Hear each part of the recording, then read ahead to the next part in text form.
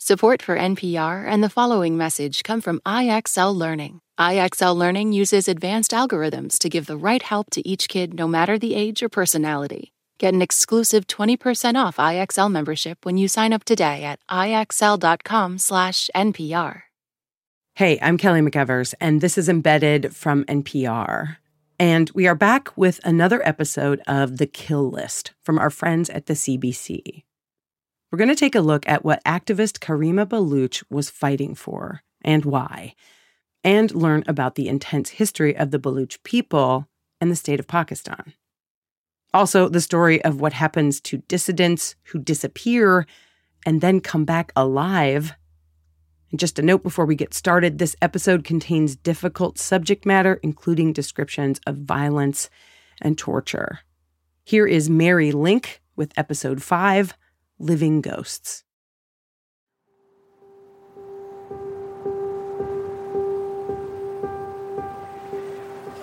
In the days following the discovery of Karima's body in the frigid waters off Toronto Islands, protesters took to the streets of towns and cities throughout Balochistan and also in Karachi, Pakistan's largest city.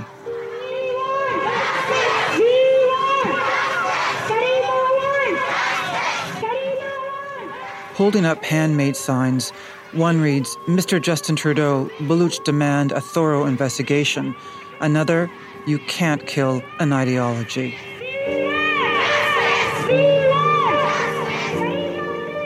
And then a powerful rallying cry. I am Karima. You are Karima. We are Karima.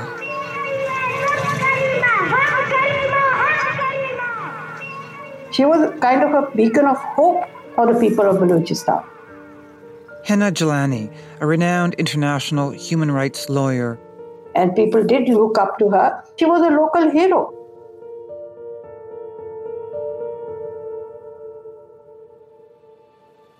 For many Baloch, this young woman was their matriarch. They called her Luma Karima, Mother Karima. Karima felt the weight of that title. Maganj Mehrab, Karima's youngest sister.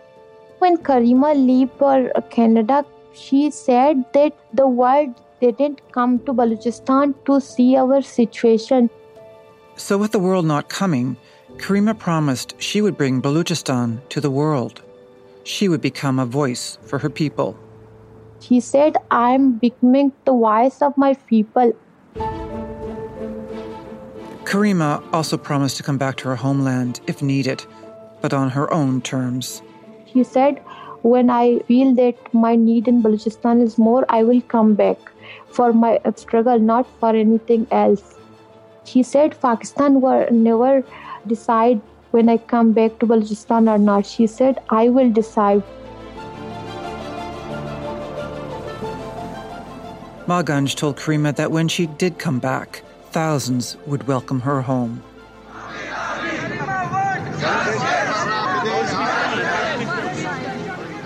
And thousands did when Karima returned to Pakistan in a wooden box.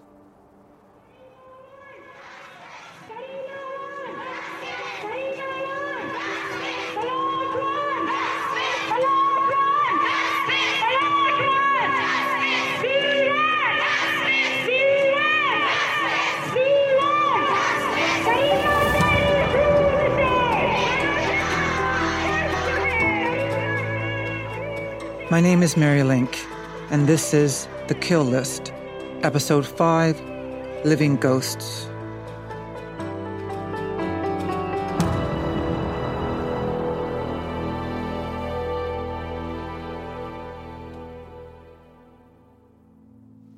We are all tired, actually, to tell you the truth. Even if you say you expect justice for Karima or what happened to Karima, it's not only Karima. It's our whole society is hostage of this state. Samir Mehrab has always insisted this story is about far more than the tragic deaths in the West of his sister Karima Baloch and his best friend Sajid Hussain. This is not a matter of Sajid and Karima. It's not about them only. It is about thousands of people who got killed, disappeared, persecuted. It's about the people in Balochistan who are facing tremendous amount of atrocities in hands of Pakistani military. Sajid and Karima are just the extension of this problem. But the world is ignoring it. Absolutely, the world is ignoring it. In other parts of the world, when military persecutes civilian and commits acts of war crimes or extrajudicial killings, they will face sanctions. But the world is completely ignoring, and Pakistani military know that. That's why they can continue. Karima was fighting to bring attention to the cause, first in Balochistan and later in the West. I'm Karima Baloch. We Baloch have been knocking every door to get justice, but the entire humanity and human rights groups fails to answer. Please raise your voice for the voiceless and oppressed people before it's too late.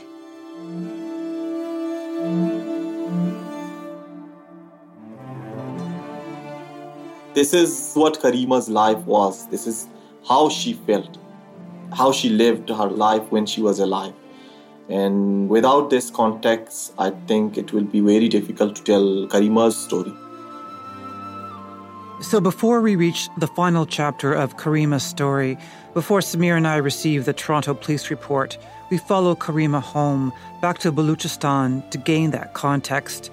What is behind Pakistan's brutal campaign to crush dissent in Balochistan? And who are those still willing to risk their lives by speaking out?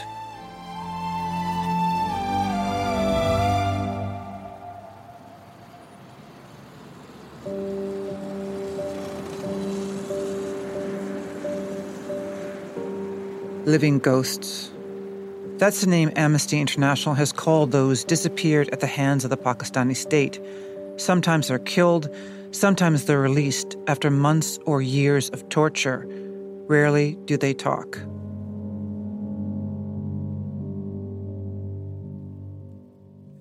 And when they come back, the ones that have disappeared and come back, are they mostly silent? Well, they're mentally tortured for a couple of months. They and their family, they refuse to talk with anyone. But after a couple of months, they do talk, but very rarely. And whatever punishment they... Akhtar Mangil, a prominent politician from Balochistan. I have a man who is going to talk to me who was held for 3 years and tortured. Well, if he talks, he's really brave. Because most of the people, they don't talk.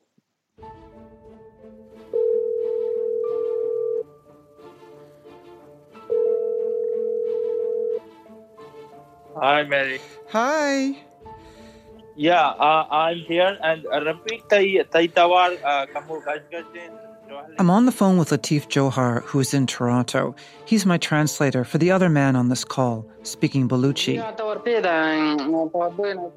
His name is Rafiq, and he's in hiding in Balochistan. Yeah,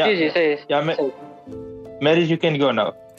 Can you tell him first off that I'm thanking him very much for speaking out and that he's very brave and that I really appreciate him being part of this? He said thank you very much for interviewing me and sharing my experience with the world. Telling his story publicly puts Rafiq in great danger. I ask him why he is willing to take this risk by speaking with me. I feel like it's my moral duty, and whatever I experienced, I knew how bad it was and how the people right now are kept in those torture cells and being tortured. They have kids, they have wives, and they have a life. So that's why I'm speaking out. So that's why I want the world to know. I know like I'm already physically, mentally damaged. If something happened to me, I can accept it, but I have to talk about what was happening with me and what is happening with those in torture cells. They cannot speak out. Is he fearful that because he speaks out, that they will take him again? Yes, I'm sure they can take me again wherever they find me. But I want to talk. In 2017, Rafiq had a bad accident. He was riding his bike when he was hit by a tractor. It was serious. He lost an eye, crippled his left leg, and suffered head injuries. It's hard for him to even walk. Not long after the accident, he left his home in Balochistan and traveled to Karachi for medical treatment. I was staying in my sister's house, and some of my friends and classmates, they belong to Baloch Student Organization. They were visiting me. So I was also a political activist. I'm affiliated with the Baloch National Movement, the BNM. I'm a peaceful activist. We are just asking for our political rights. Rafiq was well aware of the dangers facing Baloch activists, how easy it is to be disappeared by the military. Everyone in Balochistan thinks that something gonna happen to him or her sometime. But because of my disabilities, because I lost my eye and I couldn't move, so I was thinking it might save me from being abducted, but it didn't happen and I was abducted.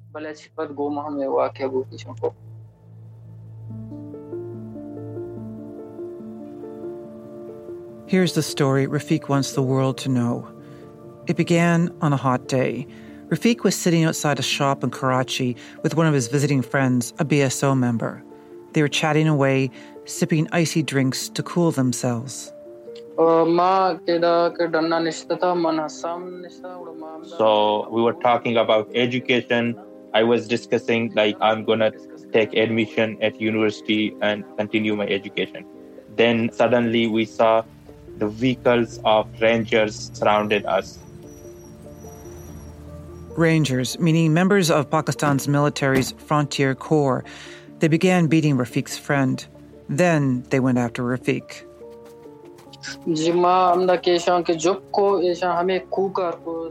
They all came to me and they circled me and they asked me my name, about what I was doing. And I told them that I was nothing doing. I was a political activist. This is what Rafiq says happened next. He and his friend are blindfolded and thrown into military vehicles, which speed off. Along the way, the rest of the BSO activists who had been visiting Rafiq are also picked up. After nearly an hour of driving, the vehicles stop.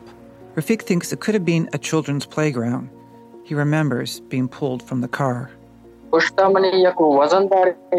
They start beating me, and one guy was standing in front of me. He kicked me at my nose and at my face. Everyone started beating me, and one guy was standing behind me. He kicked me around my kidneys. So then I fell down. So I lost my consciousness. And when he came back to consciousness, they started beating him again? Yes. And that was only the beginning of what was to come. Over months, he says, he's moved from cell to cell, city to city, the torture never ending, and at times almost unimaginable in its cruelty. Some details I will not share. Some still horrific. I will. It was constantly they tortured us. They hanged us upside down. Barely, my fingers could touch the floor. They beat us. It was continuous. There were bloods all over my body. It was so bad for me. So it was bad. Were people being killed around him? Yes, there were 2 cases in Hapchoki.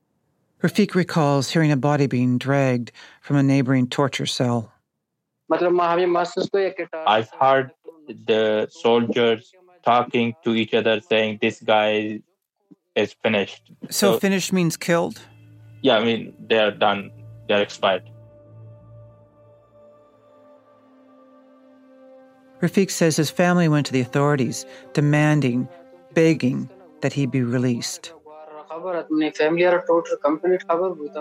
They didn't acknowledge my abduction. They told my family that they don't know any person named Rafiq. So they denied it completely? Yeah, they completely denied his abduction. Was he ever charged with anything? No, I didn't have any charge. They were torturing me and asking me to give the names of the political activists and why I have connection with the members of BSO. And they asked me to help the army, to help the military, to expose other activists, and then they can release me. Otherwise, they're going to kill me like other people they killed previously. And they didn't prove anything against me. Eventually, the constant torture was too much. I requested them many times to kill me and throw my body because I was in very extreme pain. On April 24th, 2020, 2.5 years after his abduction, Rafiq was dragged by soldiers from his cell and thrown in the trunk of a car. So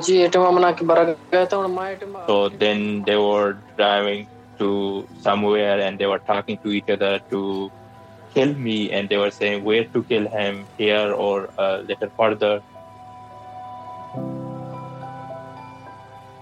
I was thinking they were taking me to my death, and I was so happy that I'm getting released from this pain. Despite their threats, Rafiq was released, broken but alive. With a warning, he says, not to talk about his abduction and torture. But Rafiq refuses to be silent. At the time of our conversation, it's been about a year since he was released. What does he hope for his life now? I mean, he's broken in many ways. He survived, but what does he see for the rest of his life? What hopes does he have for happiness?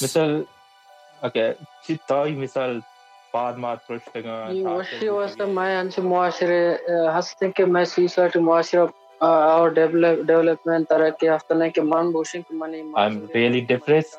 I'm completely hopeless for my happiness. But speaking out against these brutalities, against what Pakistan Army is doing, and also if someone else internationally or international community and media, so I want the world to speak against Pakistan military.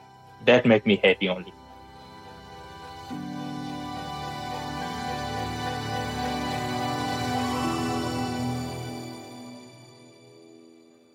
Pakistan is one of the countries we are very much concerned because we have one of the most enforced disappearances cases in the country. Taha Mbek is chair of the UN Working Group on Enforced Disappearances. The UN defines enforced disappearances in part as the abduction by state authorities of its citizens, followed by the denial of these abductions by the state. Enforced disappearances are a very unique crime because until you find a person's fate or whereabouts, you cannot even use the criminal law and procedure at all. And so the suffering of those family members and victims of human rights violations is serious. In 1980s, the UN coined the concept of enforced disappearances, and it is considered as an international crime. And Pakistan is one of the top countries with overall number of enforced disappearance cases. And we have been communicating with the government to address this situation. And it is a really unacceptable situation because not only the enforced disappearance itself is heinous, but also to rely on the absolute impunity really worsen the situation. Impunity afforded by those in power in Pakistan, aided by a largely silent international community. Well, it is the reality that there is a great deal of ability on the part of the international community to ignore those violations. Agnes Kalamar, the Secretary General of Amnesty International. Before that, she was a UN Special Rapporteur on extrajudicial killings. So, yes, I think it is dramatic that so many people are dying, so many families are left grieving, and that there is so much indifference on the part of governments around the world. I mean, it is absolutely pathetic and, beyond being sad. Why is there not more pressure being put on Pakistan to end this? Well, that's a very good question, for which I don't really have an answer, to be perfectly honest. I think it's a mixture of strategic interest, geopolitical motivation, counterterrorism, security issues. I think partly Western governments in particular have very complex relationship with Pakistan, a very troubled relationship with Pakistan. They may try to hang on to what they can influence or gain from that relationship and not engage with Pakistan over its multiple human rights violations.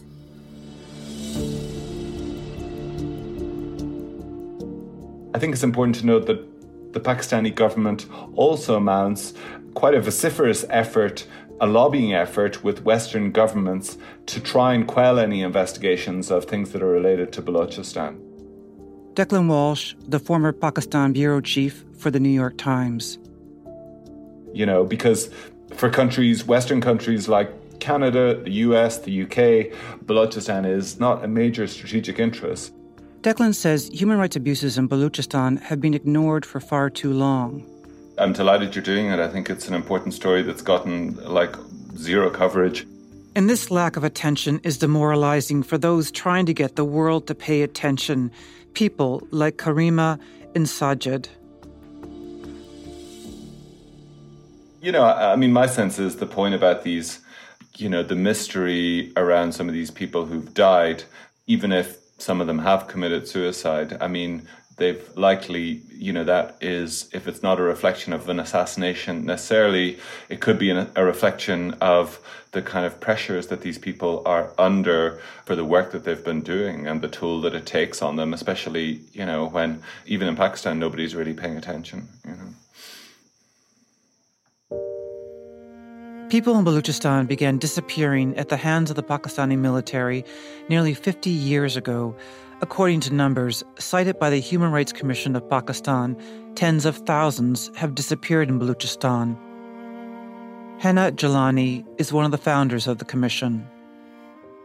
The Human Rights Commission of Pakistan has always tried to hold an exercise of verification. And we have come up with numbers eventually after having verified from our own sources and fact findings what these numbers are. I don't count these numbers. Even one enforced disappearance is one too many. It's a crime against humanity under international law. The majority of those disappeared are the Baluch, followed by the Pashtun. The first issue, the missing persons, was unfortunately started with my family. Akhtar Mangal is a member of a well-known political family and comes from a long line of tribal chiefs. In 1972, his father, Ataullah Mangal, was sworn in as the first chief minister of Balochistan, but 9 months later, he was arrested and imprisoned by then Prime Minister Zulfikar Ali Bhutto. 3 years later, Pakistani intelligence agents illegally abducted Akhtar's brother. We were the first victim of the missing person, my elder brother. He was 19 years old in 1976. He was abducted along with his friend. Asad Mangal had stopped by a home in Karachi to use a telephone. A friend, Ahmad Shah Kurd, was waiting outside in a car for him. He was sitting in that house. All of a sudden, the power went off. It was hot weather, so he came and sat with his friend in the car. And two cars came, approached, and someone saw it from the roof. Akhtar says a witness watched from a nearby rooftop as Pakistani security forces fired bullets into his brother's car. And the guys from the other cars, they ran and grabbed them and took them away. That's the only thing we knew about it. Then they just disappeared. All that remained was their blood splattered throughout the car. Despite witnesses, Akhtar says the military denied any involvement. Even today, when somebody is abducted, they're saying same thing as they did 40 years back. The same thing, denial. And since then, we never heard of him, where he's gone and where his grave is. And that is a starting point of enforced disappearance.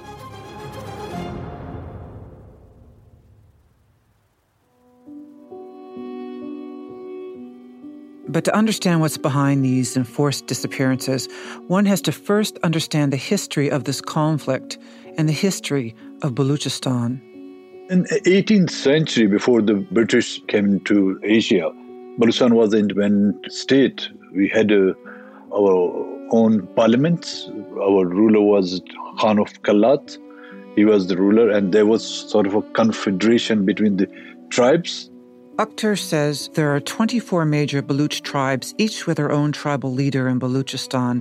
Historically, the tribal chiefs were governed by a succession of rulers, known as the Khan of Kalat.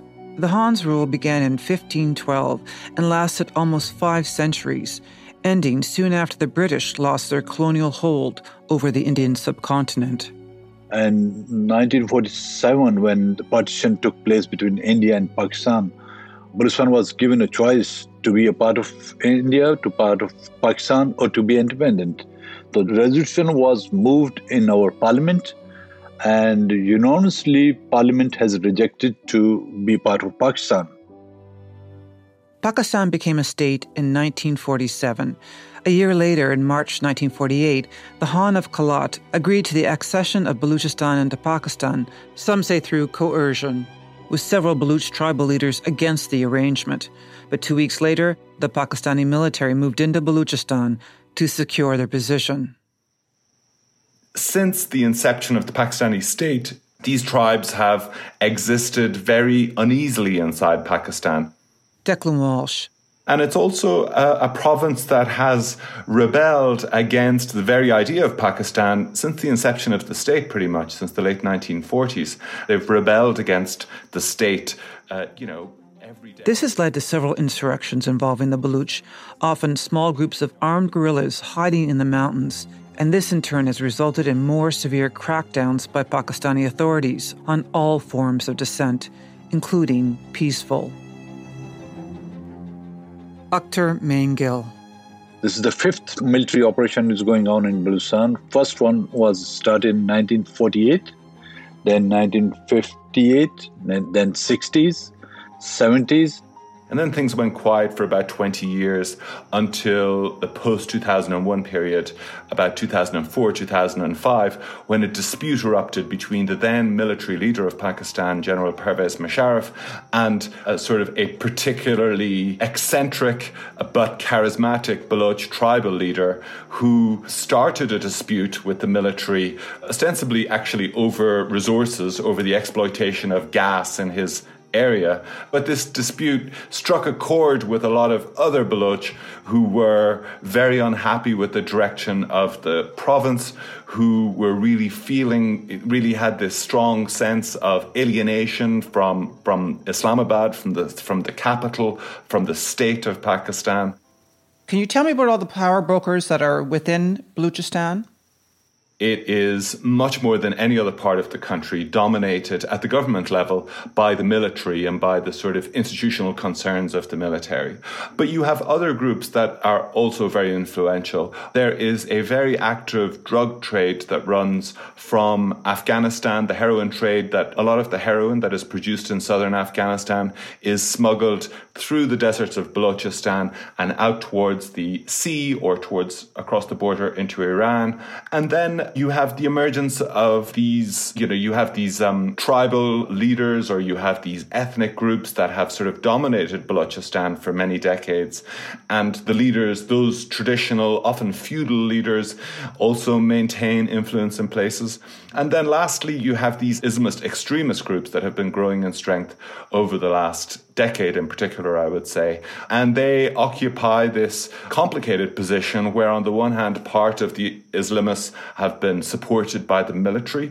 In other places, you have the militants, these Islamist militants fighting against the military. So, the lines are not clearly defined always in Balochistan. And in a way, that is a reflection of what a sort of I wouldn't say it's an ungoverned space, even though large parts of it are ungoverned, but it is a very lightly governed place. And it's a place where the normal rule of law, even by the standards of other parts of Pakistan, really doesn't apply. So it's something of a Wild West. Anything goes in parts of Balochistan. And unfortunately, in many places, really, it's the rule of the gun that holds sway. To this day, many in Balochistan do not consider themselves to be Pakistani, the resentment furthered by the military's iron and often ruthless rule over the province, and many, like Akhtar Mengel, seek a peaceful route to greater autonomy, in his case, a political route. Akhtar is a sitting member of the National Assembly of Pakistan and head of the Balochistan National Party, founded by his father. I ask Akhtar why Pakistani authorities are so adamant about quelling any dissent in the province. They're afraid if they lose Balochistan, without Balochistan, Pakistan is nothing. See, Balochistan been feeding them for decades. Our natural resources been looted since 1960s. The area is rich in minerals, but unfortunately, we are not the beneficiary of this wealth. There are large deposits of copper, oil, gas, many valuable minerals buried under the soil of this otherwise desolate part of Pakistan. And, for whoever manages to exploit them can certainly make a lot of money in the future. And there are foreign resource companies from China, from Canada, from Australia who have already started to exploit it. A big player in Balochistan is Canada's Barrick Gold. The company is involved in a project to mine one of the world's largest undeveloped copper and gold deposits. The site is located in northwestern Balochistan. Barrick Gold and its partners are investing $10 billion. Even though the government of Balochistan has been promised a stake in the project, the venture has faced backlash from some Baloch who argue that little benefit will trickle down to the average person. They say the same about China's $62 billion U.S. infrastructure project in Pakistan. It's called the China-Pakistan Economic Corridor, or CPEC. With much of this happening in Balochistan, it's one of the most ambitious projects of Beijing's Belt and Road Initiative. Considered exploitative by Baloch nationalists, but key to military interests, says Declan Walsh. So the military is a staunch supporter for many different reasons, for strategic reasons as well as for economic ones, of the relationship with China. What's also important to know is that the Pakistani military controls a massive financial empire. In fact, the military is the largest business conglomerate in all of Pakistan, owning approximately 50 major companies and commercial ventures. They've established a huge empire. And this is back of an envelope calculation, with a net worth of $25 to $30 billion. Ayesha Siddiqa is an acclaimed Pakistani author and political scientist. One of her books, Military Inc., details the Pakistan military's vast business interests. So they're into manufacturing industry. So they make cement, they make cereals, they're into agriculture, and then there is a aviation company. They're into education, they're into oil and gas, roads, construction, real estate, private security. So every major sector, the military is present. So what do they do with all this money? Are individuals profiting themselves? Are the generals profiting from all this money? Where is it going, the money from all this businesses? It's generals profiting in some cases, but it's also, organizationally they're distributed. I mean, they're very hierarchical and they're very organized that way. The dividends, they will distribute it amongst the soldiers, amongst their stakeholders. They even run a bank, by the way. But I think the more important thing is that it gives them this confidence of being independent of the state itself. I mean, they have their own economy. They don't have to depend on the government for their extra benefits, for the extra perks. They can give jobs to men who retire. It's a whole array of perks and privileges which they've generated for themselves. And it's common knowledge that without military backing, political leaders in Pakistan have trouble getting into power and holding on to it. I mean, my argument follows that a politically active military, if it gets involved in commercial ventures, then it gives it a greater reason to sustain its power. And successive governments in Pakistan have allowed military to benefit, to run their businesses as a sweetener. But that's the most dangerous tool to use. This is not a sweetener. This is a death knell for politics, for the rest of the nation. I asked Declan what this means specifically for Baluchistan. Well, it's often hard to divide the military from large business interests because the military, of course, in this province is really the ruling power. I mean, there is a regional government and there are significant local power brokers, but in the running of Balochistan, it's largely the security establishment that dictates how things work. So you can imagine that in a scenario in which the exploitation of Balochistan's resources can actually really start in earnest, you could see a significant windfall for the military or for its proxies. Balochistan also has great strategic importance to the military. Balochistan is a sprawling province that's very sparsely populated, yet incredibly strategically located between Iran and Afghanistan. As I discovered in my research, there are some important nuclear installations there, parts of Pakistan's nuclear weapons program that are sort of hidden inside mountains in the most remote parts of the province. And so this combination of strategic stakes, potentially great mineral wealth that is buried under the soil there, and a kind of institutional prejudice against the demands of Baloch nationalists have really combined, I think, to make it a part of Pakistan that, you know, the authorities are very sensitive about. And my sense was that... And the brutal act of enforced disappearances is one of the military's favorite cudgels. Its ripple effects are meant to silence an entire population. The disappeared really is, I think, a function of two things. Partly you have the Pakistani military, which is facing this foe that is deeply embedded in the community that surrounds the military bases in Balochistan. It's a classic insurgency, really, which is very hard to fight because, you know, it's very hard to identify who is a Baloch nationalist, who is an armed Baloch nationalist. And so the only way the Pakistani military, the way that they have chosen to fight it, really, is to try and go after people who they think are sympathizers. And so the military started using its intelligence and its military presence on the ground to identify people who it thought were not just fighters, but also sympathizers with the Baloch cause. A key concern of the military, says Declan, is the contagion effect of separatist sentiment to other parts of this relatively young country. While the Baloch have probably been the most rebellious, if you like, part of Pakistan since the country was formed in the 40s, there are certainly nationalist or regional groups in pretty much all of the provinces, with some degree, with the exception of Punjab, but certainly in Sindh, in Khyber Pakhtunkhwa, in the northern mountain areas. And so the Pakistani military, which is largely dominated by officers from the Punjab, which is the most populous part of and the richest and most influential part of Pakistan. These military officers don't want to see, you know, a Baloch insurgency, if you like, providing any sort of inspiration to people from these other provinces who might also start to create trouble or to create more trouble for the state.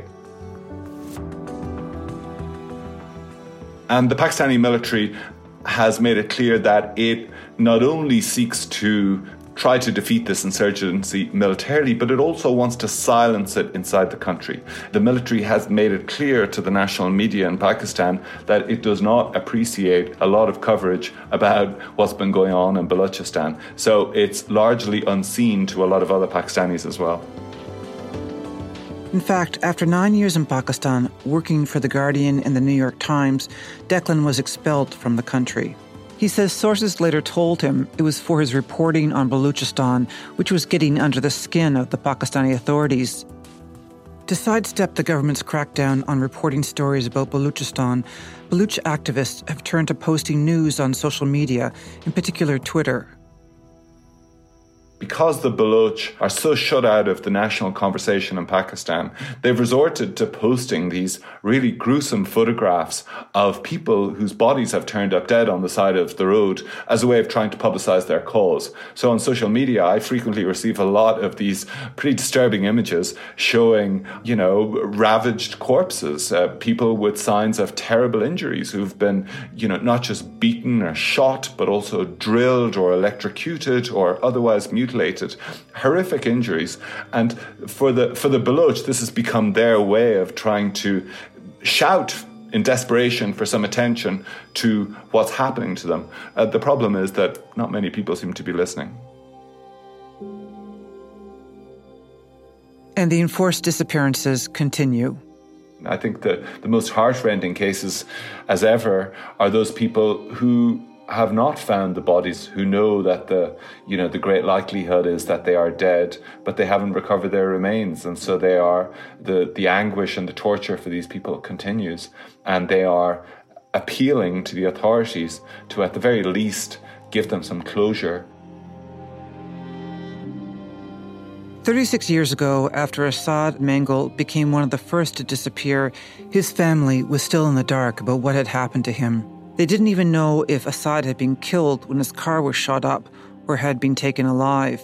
The closure, if you can even call it that, happened in a surreal and almost casual way when Akhtar Mangal was appearing on a TV program.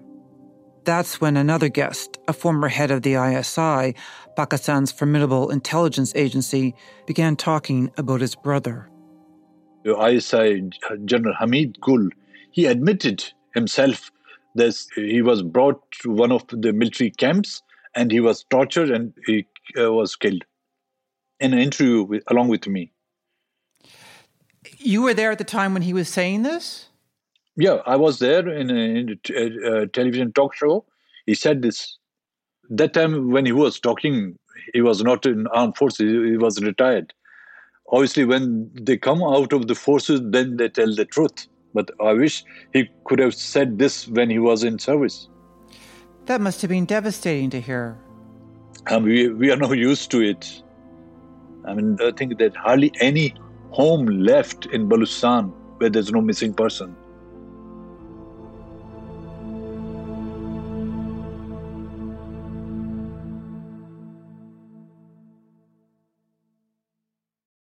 Support for NPR and the following message come from Betterment, the automated investing and savings app. CEO Sarah Levy explains how Betterment's technology helps investors better understand and save on taxes. So taxes are a real cost of investing, as are fees. Understanding your after-tax, after-fee returns is really what's important for investors.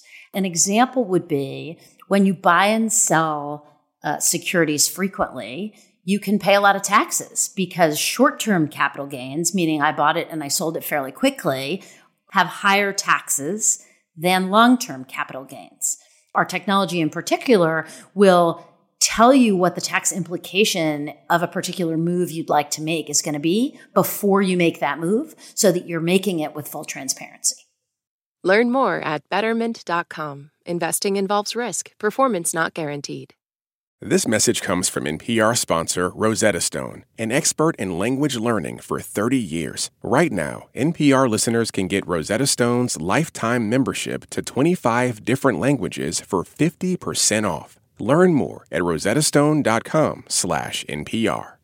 This message comes from NPR sponsor Teladoc Health. There are lots of reasons for wanting to be healthy. Family, work, living a fuller life. Teladoc Health understands. Whether you have diabetes, high blood pressure, or just need to manage your weight, Teladoc Health can help. Visit teladochealth.com/whatsyourwhy for more information. That's TELADOC health/whatsyourwhy.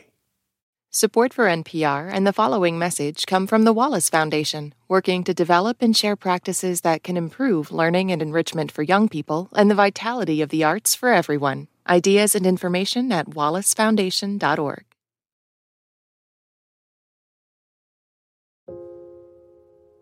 I want to ask you a difficult question, Sami. In your heart, do you think your father is still alive?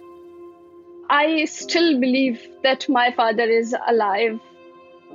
Sami Baluch is one of the many in Baluchistan whose loved ones remain missing. In her case, the military abducted her father, Dr. Deen Mohammed. Because his body has not been found, she still holds out hope that he's alive in one of the many Pakistani military detention cells. So you can see that this hope is giving me power, giving me courage to move on, to struggle for the safe recovery of my father. If I cannot count my father in alive, I would have sat in my home. But I can see hope that my father is alive and I will find him. I will do my best to release him as much as I can do. Sami's father became a member of the Disappeared in 2009. When she and I spoke, he'd been missing for more than 12 years. Sometimes the bodies of those abducted are never retrieved, discarded in a secret location by the military, or the captives are kept alive for years, tortured in undisclosed locations, with the military denying their detention. Not knowing if they're dead or alive is a kind of hell for their families. My family, we have been suffering. Every day is torturous for us. Every time when we sleep, the people of my house, my sister, my mother, they cry that, is my father, how is he, in which condition he is? Can you believe that at the night, at 4 a.m., at 5 a.m., when a message came in our phones, we wake up like crazy people that whose message is this? Is it a news about our father? Is it related to our father? How is he? Are we having a news of his release? Are we having a news of his being dead? This 12 years have been spent in this trauma, in this tragedy, in these sufferings. If someone becomes dead, that the people know that they will satisfy on this, that he will never come back. But we have spent our 12 years in this, that when our father will come back, will he ever come back or not? Should we wait for him or not? Are we orphans or not? Sami says up until a few years ago, she had been receiving word from former detainees that her father was still alive. Till 2015, we have found some people who said that they have seen my father, that they have met my father in the torture cells. But since 2015, she's received no further word of sightings of her father. Still, she continues to hope. Sami was only 11 when she last saw her father, but remembers those last moments with him vividly. So I was in hospital and he left us. He said that Sami was in hospital, recovering from tonsil surgery. Her father was visiting at her bedside when his cell phone rang. It was someone on the line calling from another hospital, the one where he worked as a doctor. He said that my hospital, they are calling me that there is some urgent thing. You have to leave your daughter in hospital and come to your job. So he left me in hospital. So in that last time, I cried with him that you are leaving me. And he promised with me that he will be back in 2 days. I hugged him and he kissed on my forehead and assured me that he will come in 2 days. But the second day, we have received the news that he has been kidnapped. So these last memories are still in my mind. Sami says her father's disappearance was due to his activism. He was a political activist. He started talking about the justice, about the people's right, that why the people of Balochistan are deprived of everything. They are not even getting good hospitals. They are not even getting good education system. So my father was one of them who was just asking for right for the people of Balochistan. As Sami grew up, she began asking the same questions and demanding the release of her father and the thousands like him.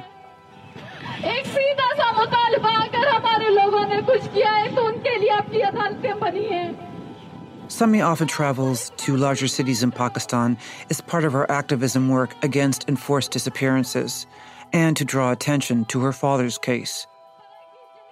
I am a girl. I am 22 years old. I travel alone in this country, in Pakistan, where girls, when get out of their homes, they become harassed. And I travel alone from Quetta to Karachi to attend the hearings. And I have been to the courts, to the commissions. In 2014, she and a small group of mostly women and children walked more than 2,000 kilometers to Islamabad, the capital city of Pakistan, one of the Baluch Long Marches, a form of protest inspired by Gandhi.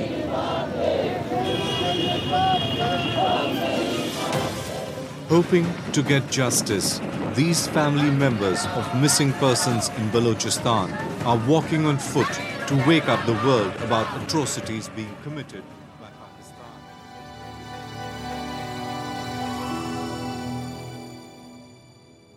In the years that followed, Sami continued her activism, and by early 2021, she was in the capital again. She was part of a sit-in near the Parliament building and the residence of then Prime Minister Imran Khan. Recently, we have been to Islamabad, where we sat for 10 days. The protesters were refusing to move until they were granted a meeting with Khan. And a month after the sit-in, Khan met with 3 of them, including Sami.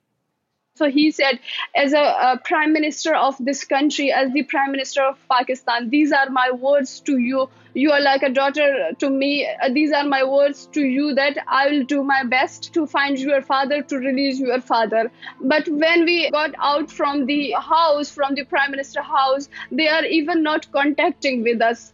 They are not replying our messages. They are not receiving our calls. This is not the first time Khan promised to address the issue of enforced disappearances. When he was campaigning to be prime minister, he promised to end the practice. Akhtar Mangal took him at his word, so much so Akhtar's Baluchistan National Party joined the coalition that allowed Khan's PTI party to take power in 2018. We had a sort of, agreement with the PTI government, Imran Khan's government. We supported them in that condition that all the missing persons who've been abducted, they've been released. If they've been killed, their family should be informed and where they've been buried.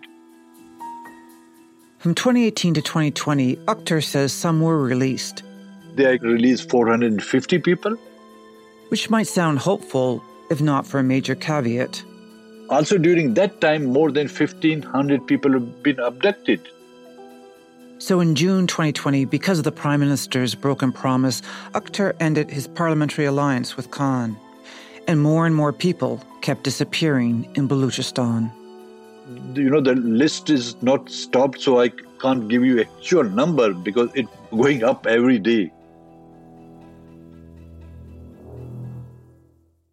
I read Imran Khan's his autobiography, and he wrote that, he was talking about how he was one of the first people to lead a demonstration on behalf of families of missing persons outside Parliament in 2003.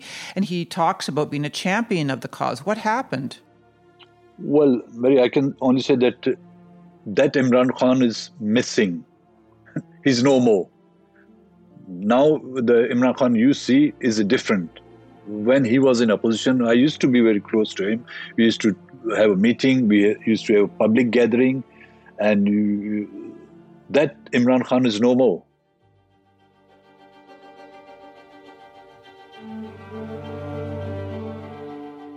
In the spring of 2021, I was trying to track down another leading politician from Balochistan, Senator Usman Khan Kakar. But before I could reach him, it was too late. In the past, he had spoken in the National Assembly about the harassment of Karima by the Pakistani state and concerns she was murdered in Canada. Karima Baloch, jo Beso Baloch Student Organization ki chairman rahi hai. On March 10th, 2021, Senator Kakar, who was Pashtun, gave his last speech before retirement on the floor of the Parliament. And it was because of that speech I wanted to talk to him. In it, the senator directly condemns the continued practice of enforced disappearances and says speaking out about this should not be a death sentence.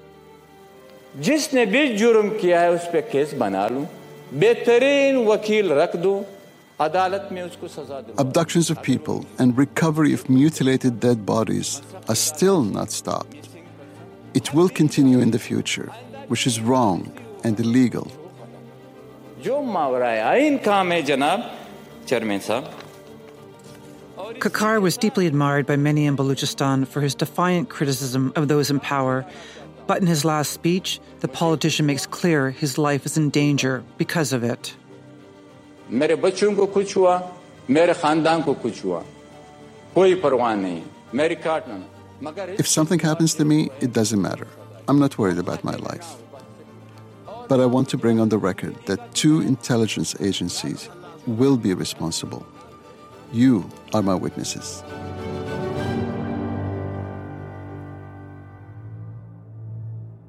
Something did happen to Senator Khakar 2 months after that speech, before I had the chance to speak with him. He was found unconscious, lying in the drawing room. Kushal Khan is the senator's 26-year-old son. On June 7th, 2021, his father was found by his family lying on a carpet in the drawing room of their home in Quetta. The 59-year-old had severe head injuries and was barely alive. 4 days later, he died in hospital. My conversation with Kushal takes place 7 days after his father's death. And we were expecting this will happen one day with him. Based on information they've gathered, Kushal says the family believes that 3 or 4 men attacked his father when he was alone at his house. Kushal says he was told his father was hit hard, that his injuries would be more in line with a violent attack than a fall. And Kushal, what are the authorities saying about this? Are they investigating his death? Actually, they were not investigating, and they called a press conference and they accused that he was not hit by someone. It was natural death, or he slipped and hit on his head. Yeah, that he slipped in the bathroom. Slipped in the bathroom. But he was found unconscious in drawing room, not in bathroom. So after a lot of pressure, they contacted us and they told us that they were forming a commission, judicial commission, to inquire the facts and figures of the death of my father. Kushal has little faith the commission is committed to finding out what really happened to his father. He says everything is pointing to assassination. You can see that in his last speech, he mentioned the 2 agencies of Pakistan. If I am ever killed or I died, I will be killed by these 2 agencies, and these 2 authorities. And the 2 authorities are what?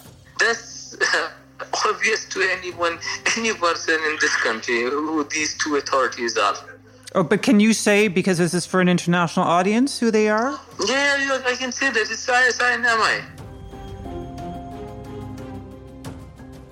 ISI and MI, 2 intelligence arms of the Pakistani military. No one has been charged or convicted in the death of Usman Khakar. The commission to investigate his death ended shortly after it was convened without any conclusion.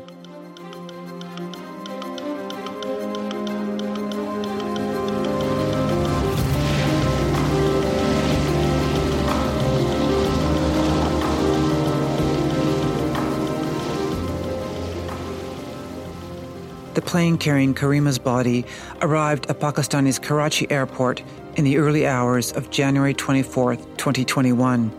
Her family was there, waiting. Karima's sister Maganj says the area was a sea of Frontier Corps Rangers and police.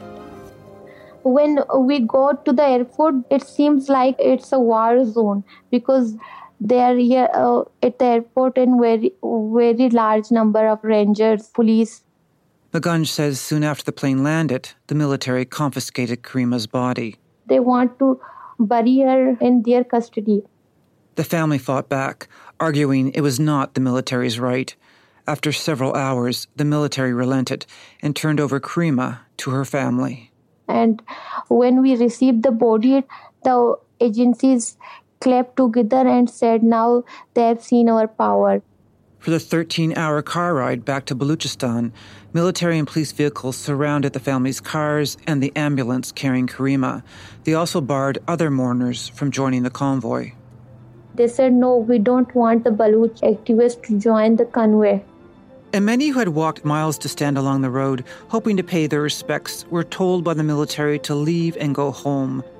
Looking out her car window, Magunj says she witnessed soldiers assaulting those who remained lining the streets. When they arrived in their hometown at night, Magunj says it looked like it was under siege by the Frontier Corps, who had imposed a curfew. FC soldiers surrounded the neighborhood, and ISI officials demanded that Karima be buried right away. The agency said that we want her to bury it the night, but I said I don't want to hand over her to you. We want to see her. We didn't see her the last 5 years. And they said, no, we dug a grave for her already. The family refused to bury her in the military's grave, and Karima was moved by relatives to her old bedroom in her home. We keep the box in our own room, and I locked the room and sat with her. Female family members stood guard at the door. Magunj alone sat vigil all night in the room, so for one last time she could be with the sister that for 5 years she had desperately longed for, who had promised to call her back before she disappeared. She always, my name is Magunj, its meaning is moon. She always said to me, you are my moon. When you are not here, I miss you so much. She was a person full of love. She was very optimistic. When things are going very, very worse, she was the one who brings hope. When there was a group of people, upset people, she was the only one to bring a smile on the other people's face. I think she was the finest in our old Baluchistan. I'm not saying this because she was my sister, because I see her very personally. She was very loyal to anyone. She was a very soft heart. She always said, why the world cannot be a better place.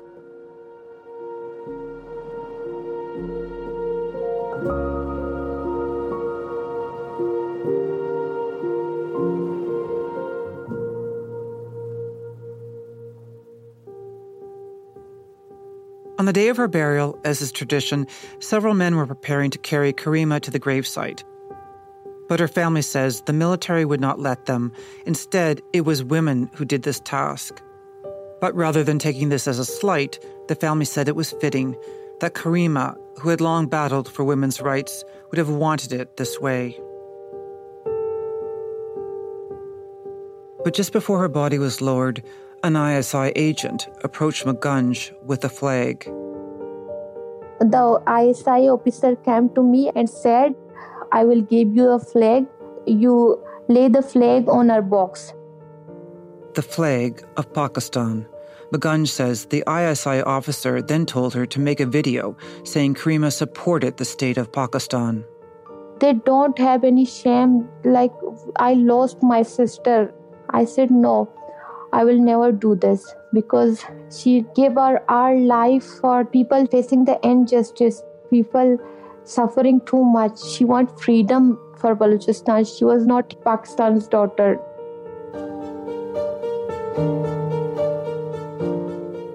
Karima had told Magunj if she were to die, she wanted to be buried in the flag of the Baluch Students Organization, the influential activist group she had once chaired, the first woman in nearly 50 years to hold that position. So Magunj had brought a BSO flag all the way from Karachi to lay over her sister. The military objected and grabbed it from her. Defiant, Magunj stitched together a red shawl and a piece of Karima's white shroud, reflecting the colors of the BSO flag, and laid it over her sister. And that is how Karima entered the earth of her beloved Baluchistan, on her own terms.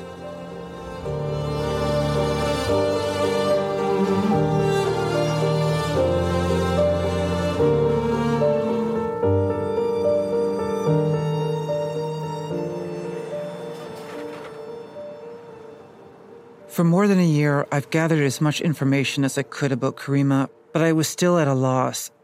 I wasn't much closer to understanding how she died. There was still one key piece of the puzzle missing, the Toronto police report. A year after her death, the family agrees to file a request for a copy, which they plan to share with me. At the end of January, Samir tells me he has the report. And what I read in its pages, where it will lead me, shakes me to my core.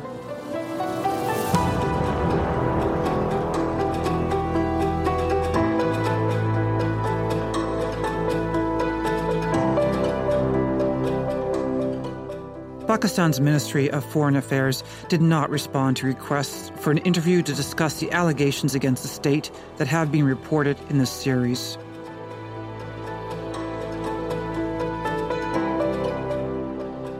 The Kill List is created by me, Mary Link, and written and produced along with Alina Ghosh.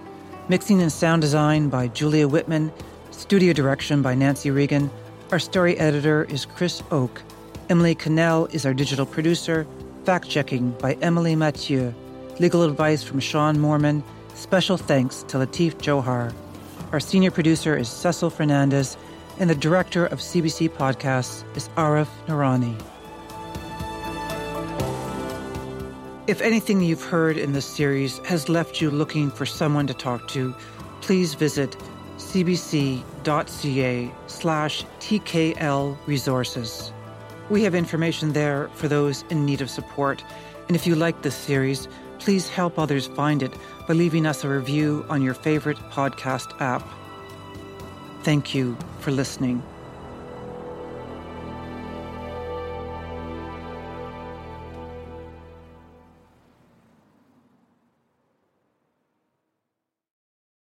This message comes from NPR sponsor Vuori, a new perspective on performance apparel. Clothing designed with premium fabrics, built to move in, styled for life. For 20% off your first purchase, go to vuori.com/NPR.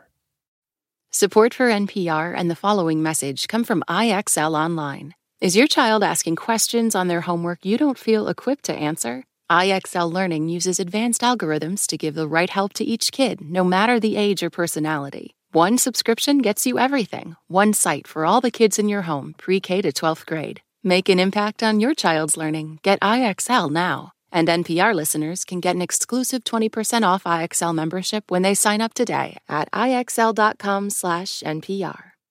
This election season, you can expect to hear a lot of news. Some of it meaningful, much of it not.